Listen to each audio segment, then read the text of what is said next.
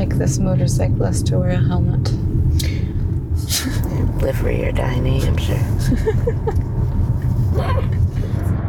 Look at that yard sale.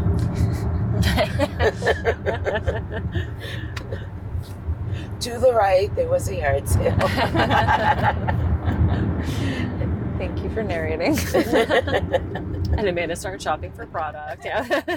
You can probably hear a third voice with us in the car. That's Jane's friend, Amanda Bedard. All right, so She's also Jane's life coach. So, it was actually in Unity, on Unity Stage Road. Okay. So, probably have to go down. We're headed toward Unity. It's a small town just 8 miles south of Claremont. It's right here.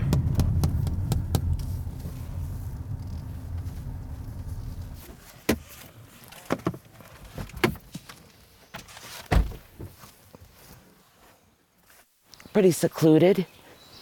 Very secluded. Amanda and I are following Jane as she brazenly marches into the woods. When we get to a sort of clearing, I glance behind me and see Amanda double over. Ooh. Ooh. Ooh.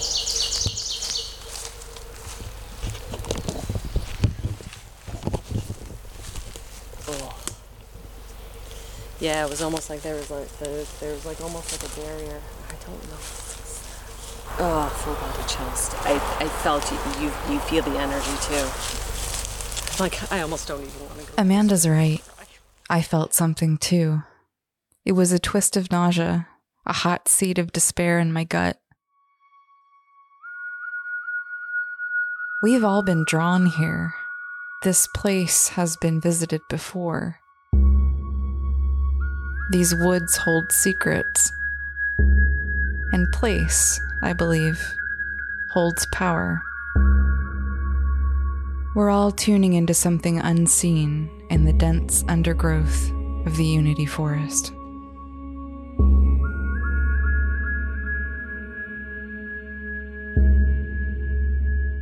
On August 9th, 1981, the body of a missing woman was found here. It was almost 7 years to the date before Jane's attack. The local papers reported that the body had been found by some loggers working the forest off of Unity Stage Road. We can still see evidence of a logging road, a rutted dirt path up a hill, grown over by thicket and weeds. No official information has been released as to the state of the woman's body, but on the New Hampshire Attorney General website, the following is written, quote, "The medical examiner was unable to determine a cause of death because of the condition of the body, but the circumstances surrounding her disappearance and death are suspicious." End quote. At the time, Sullivan County Sheriff Floyd Potter said that the case was being investigated as a homicide. It wasn't until a month later that New Hampshire State Detective Major Richard Campbell announced that they had identified the woman. The woman in the woods was Mary Elizabeth Critchley.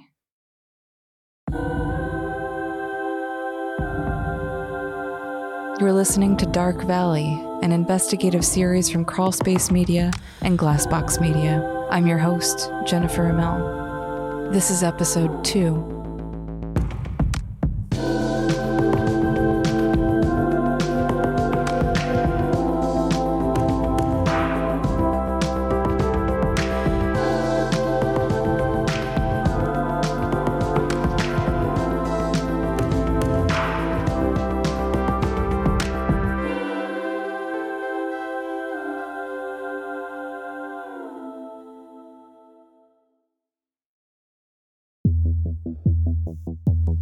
Dark Valley is possible because you listen. Be an advocate for these cases by rating and reviewing Dark Valley. It really does make a difference. Episodes are released weekly, but if you want to binge the first 7 episodes, sign up for our subscription show on Apple Podcasts and get exclusive access to bonus content.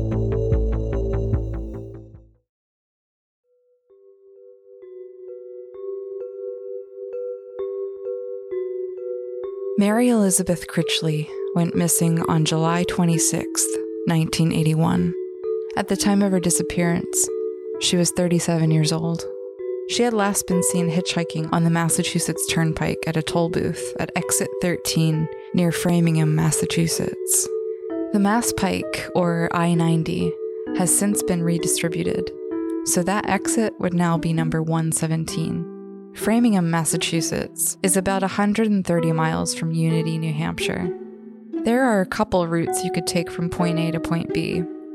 Up US 3 North, up US 10 North, which would pass through Keene and Swansea, and then up I-93 North. Each route would equally take about 2.5 hours to travel.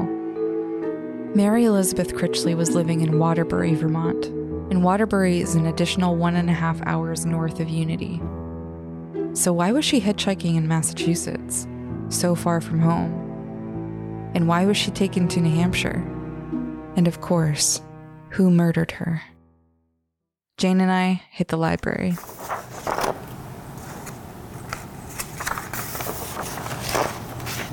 Body found in Unity. Mary Elizabeth. Boy, they have a lot of info on her that we can talk about. Where she was from, what she was doing. Certified as a movement therapist? Yeah. At the Levana Institute in New York City and taught in Japan, Colorado, and Vermont, as well as Connecticut.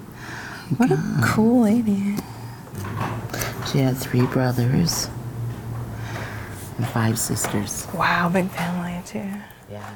Mary Elizabeth Critchley was known as Betsy by her friends and family. It took a while to track down the Critchley family, but I finally got the opportunity to talk to her brother Jay and her sister Jerry. And I really don't know how best to introduce the Critchleys, other than to say they are 2 of the coolest and most accomplished people I've ever had the pleasure of interviewing. We grew up in Connecticut, Forestville, Connecticut, a little tiny town. My father was born at the bottom of the hill, lived in the middle of the hill until he was 41, and then he married my mother, moved to the top of the hill, and had 9 children. Jay is a visual, conceptual, and performance artist out of Provincetown, Massachusetts, and Jerry has had a storied career in the nonprofit sector in D.C., working to establish international education exchange and development. So it was quite interesting. We had a baseball field, which was like a public park, and we used to do fundraisers for the African missions. Remember, Jay? The African missions. I ended up going into the Peace Corps in Africa, and I realized that may have something to do with it.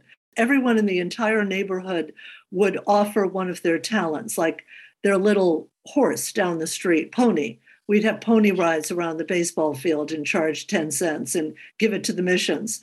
And then in the evening, we'd have a bebop dance that Jay sort of coordinated. It was in the garage, and we would have music, and everybody would come in from all over the place, and they'd just dance. It'd just be a dance out.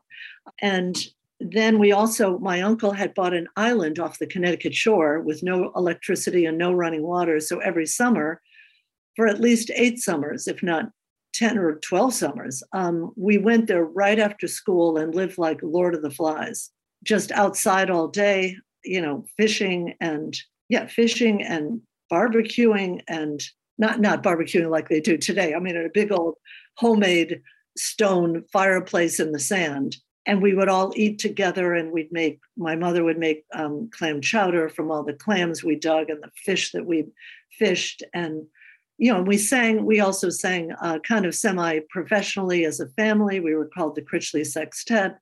So we sang on the Ten Mac original. That's right. Betsy and her siblings were kind of like the Von Trapp family singers. Here they are performing on the Ted Mack Show in 1958. But at such places as the York Fair.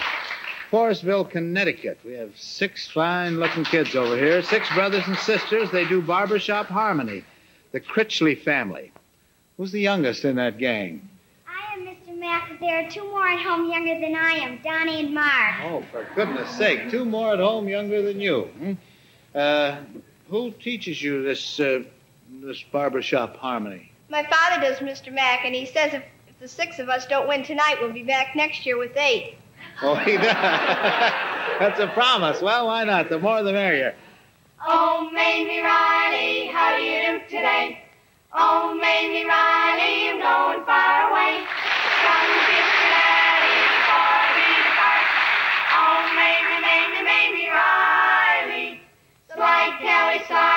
Casey's at the bat. Oh, maybe right. Betsy is the eldest, and she stands well above her siblings.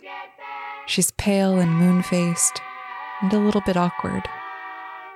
And Betsy was definitely, insecure. And, Betsy was always kind of on the side. And when you see the Ted Mack video, when we sang, you will see Betsy in the back just sort of looking down when Ted Mack asked her a question, and Betsy just sort of looks down and sort of half answers it.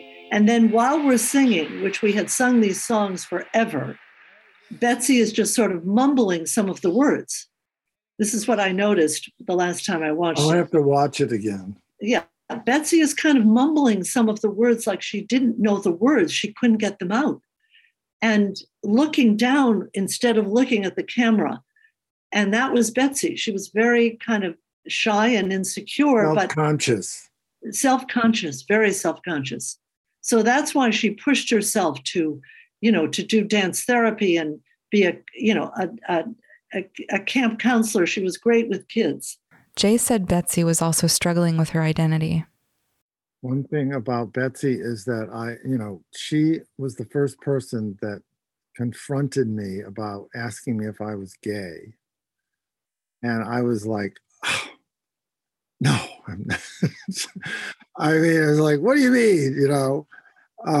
Because she was, when she was in New York, she was driving a taxi. Now,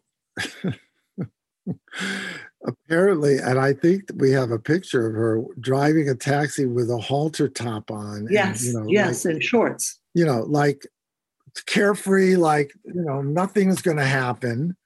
And I believe that she was bisexual or lesbian, and that she was like unclear, she was coming out in a way.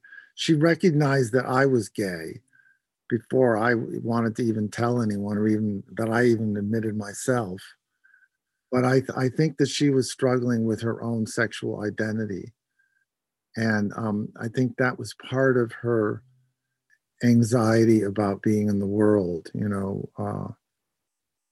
She was always, I think she was always feeling like she wasn't quite who she was, that she really hadn't really completely owned her identity.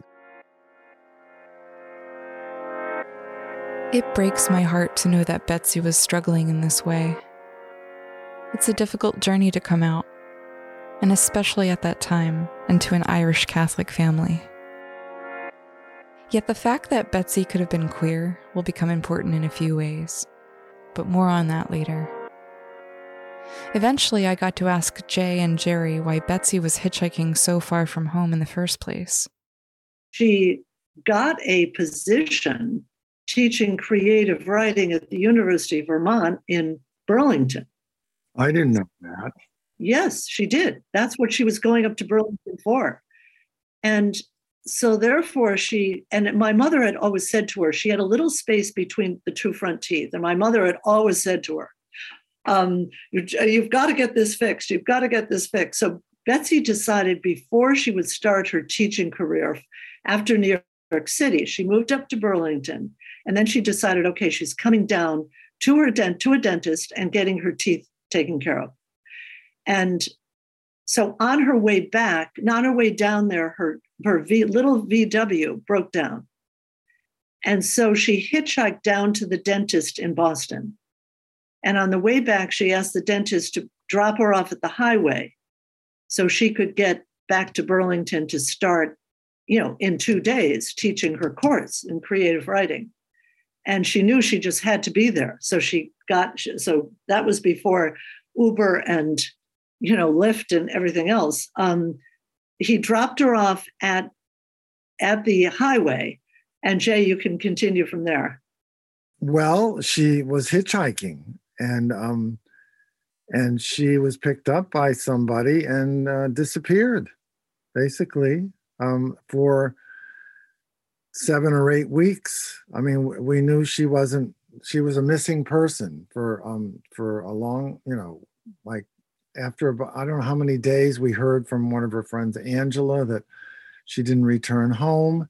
And so we started putting the word out.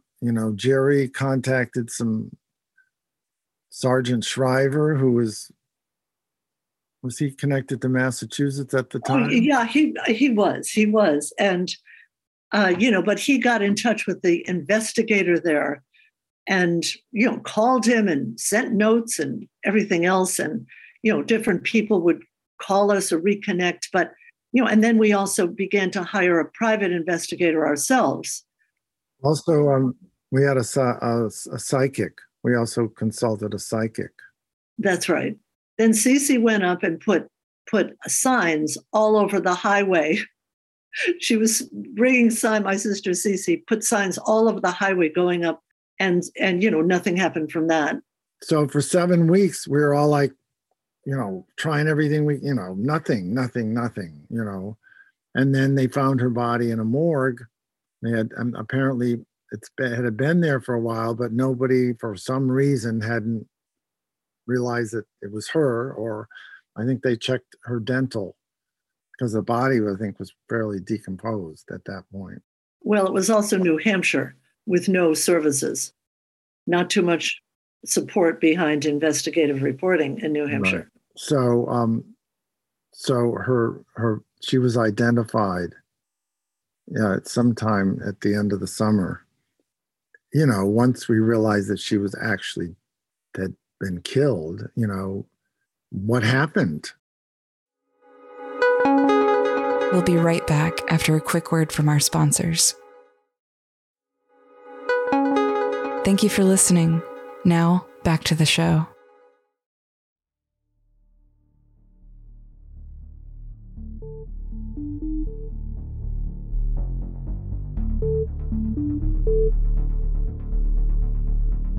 So here's what we know about the state of Betsy's body.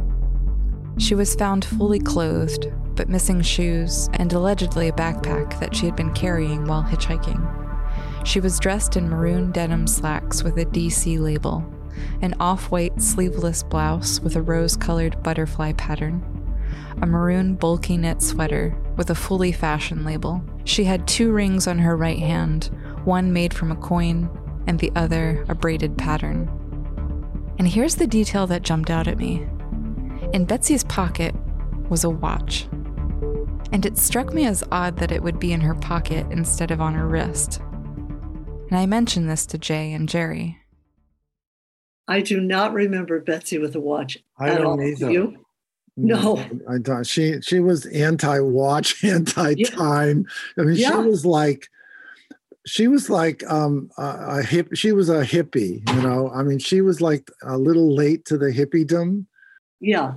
So I think that she was kind of catching up a little bit on like alternative. She found a way to relate to the world that she had been, I think, feeling isolated about. And so I think, the idea, I just wouldn't think of her as. No, I would never think of Betsy with a watch. That's a very curious thing. It's interesting that you picked up on that because it is curious. Jane, Amanda, and I are walking through the forest where she was found. This was the first of many sites where women's bodies were left, and it was visibly affecting Jane.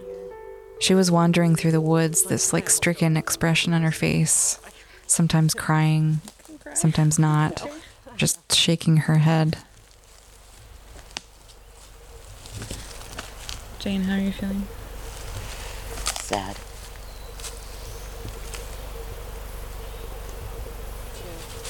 You can hear the river.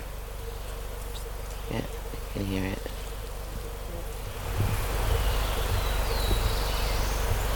And this must have been black. It must have been dark. Night. Had to been. She would feel so disoriented. Yeah. Yeah, because if he walked through there, and it's pretty dense. It's not like it's cleared or anything. It's pretty dense. She wouldn't know where to run. Jay, Betsy's brother, told me about a time he too was called to this place. You know, about 5 years after Betsy's murder, and, you know, of course, it's still not officially called a murder. So I called the state police and I said, I'd like you to take me where her body was found. So I met them and they drove me up this dirt road, beautiful landscape. And we got out of the car and we walked a little ways into the trees, and there was this opening and there was a nice little brook going by.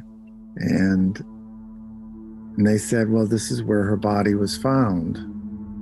And it was right around dusk. And I said, okay, thank you. And so the policeman left. And so I was there by myself. And I found this large piece of black plastic, like a tarp. And actually the policeman said to me, your sister's body was wrapped in that plastic. And I was like, oh, you know, that's a little, why is it still here? So anyway, I took the plastic. It's a large piece, about maybe 8 by 8 foot square. So while I was there, I did sort of a ritual. You know, I lit some candles, and you know, by this time it was dark. I mean, it was pitch dark. It was just me out in the woods, and I lit a candle, and I took a number of photographs. I had my camera there, and photographs of me. And the candle and the space, and it's kind of as just a way of communicating with her and with the elements, and it was sort of a purging. It was a way for me to, you know, sort of heal, find a way to, you know, connect to nature, and, you know, where she had returned to nature.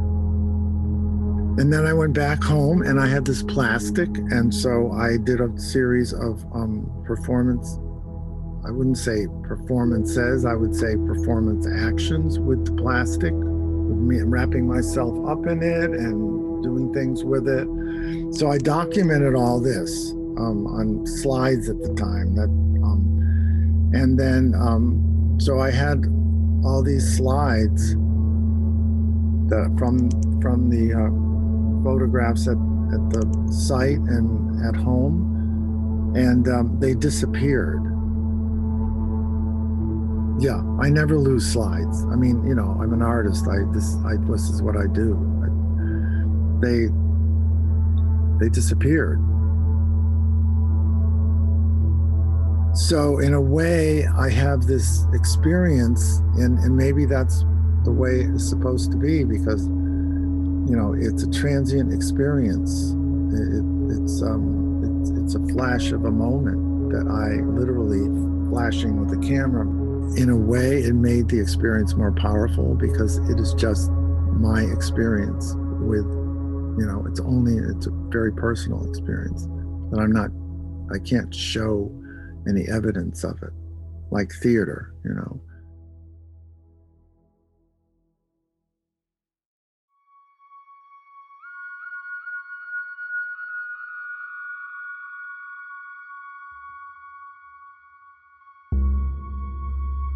As Jay finished his story, I couldn't place the feeling that I had. To imagine Jay twirling in the night wood, draped in the tarp that covered his sister's murdered body. I wonder what it would have felt like to blow the candle out, how dark it must have been. Maybe what I was feeling was a cross between being sad and haunted. Maybe it was heart sickness. Maybe you feel it too. And maybe you can name it. But Jay let us peer through a keyhole of his grief. So maybe I'm also feeling grateful. What I couldn't believe, however, is that this tarp was never collected into evidence. Jay even said he called the police before he used the tarp in his performance piece, asked if they wanted it, and they said no. They didn't need to take it into evidence. This baffles me. This tarp could have been useful, and I needed to get to the bottom of this. Here's Jerry.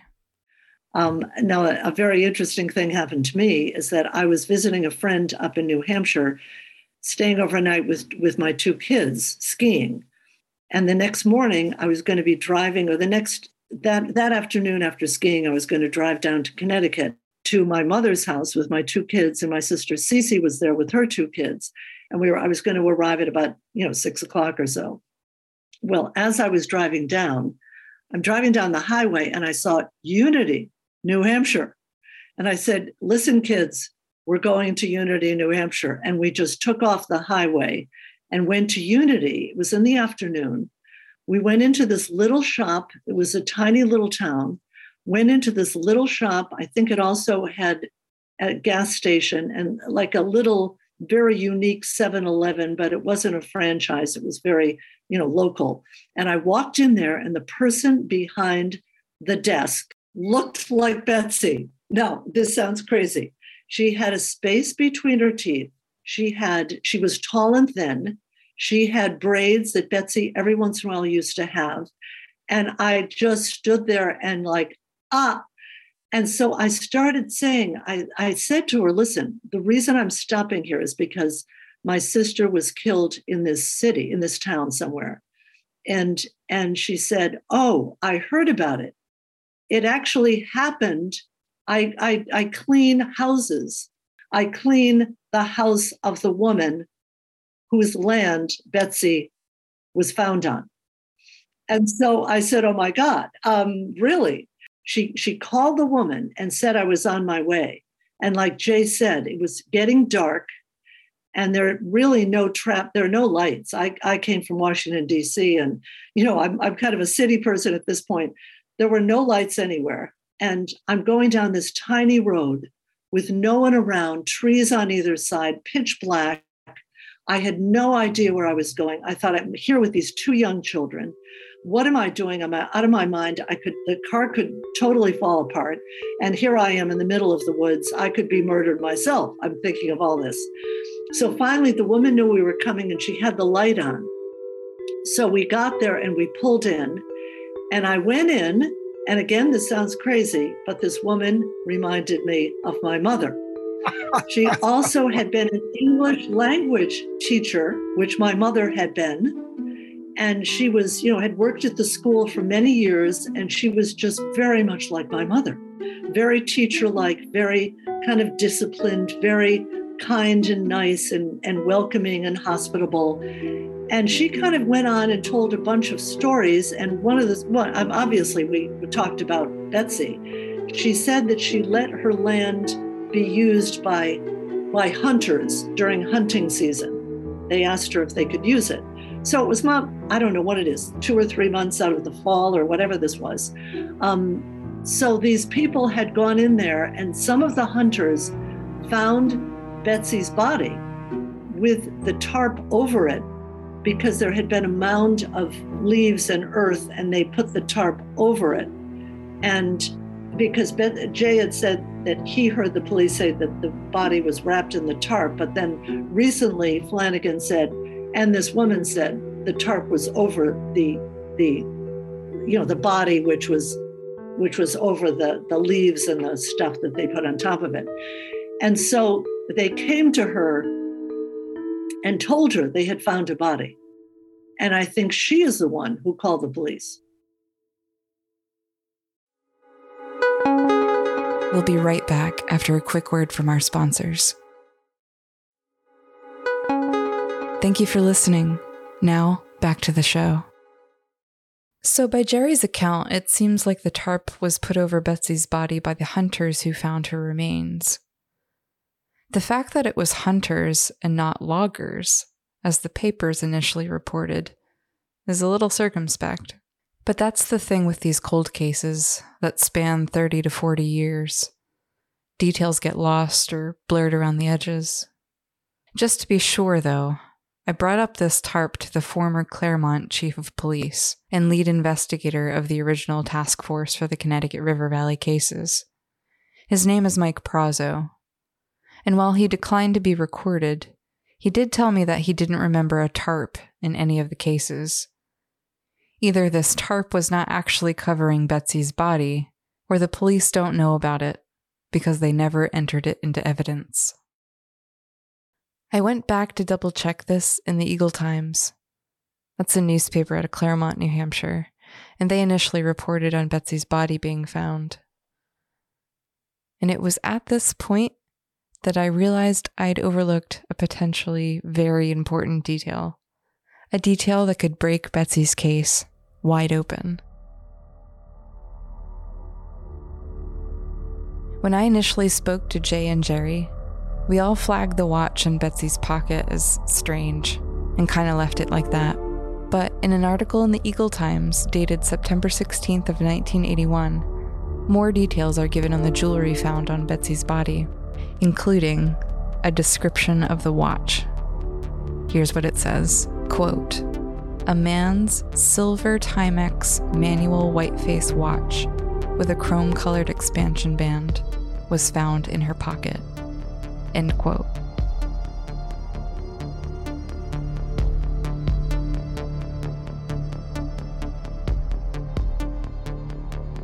Why did Betsy have a man's watch in her pocket? My mind was working double time to rationalize this. Could someone have given Betsy their watch? Maybe it was the dentist who dropped her off on the highway to hitch back to Vermont. But that seems like an odd thing to do. And it wasn't an expensive watch, so likely couldn't have been pawned for money if Betsy needed any.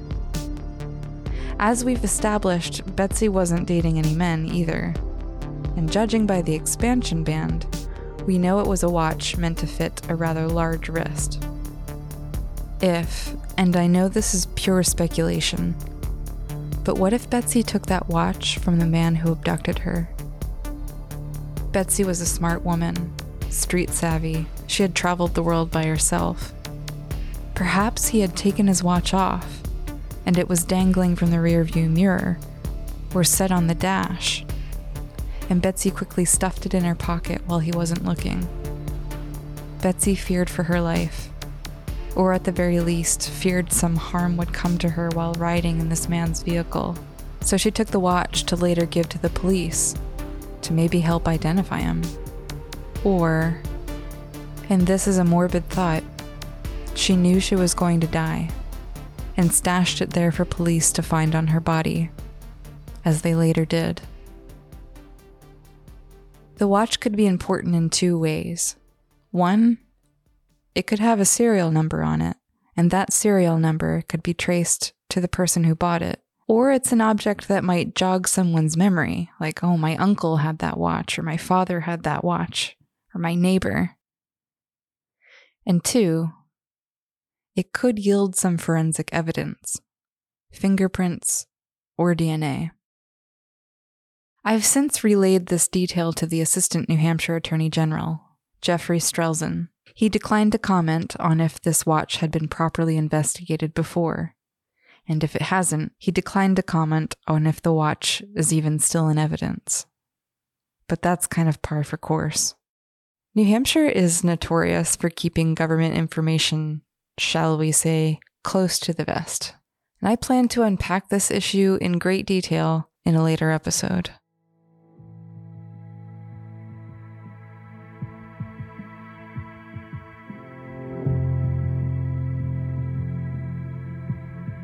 The investigation dragged on after Betsy's remains were released, and with no good leads, her case went cold.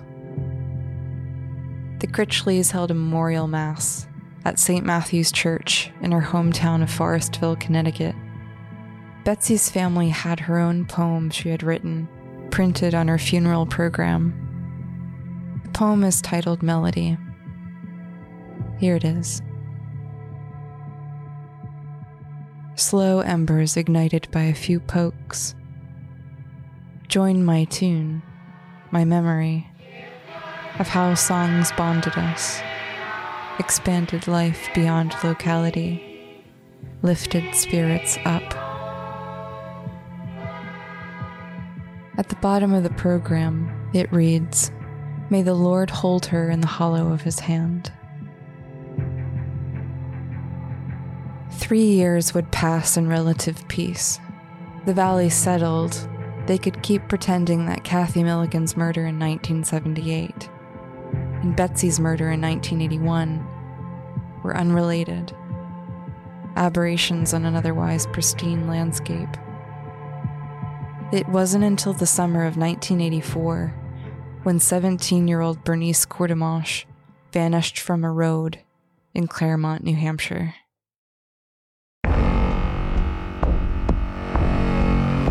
Next time on Dark Valley, 2 women vanish from Main Street within a month of each other. Plus, locals become suspicious of an eccentric man who lives at the edge of town.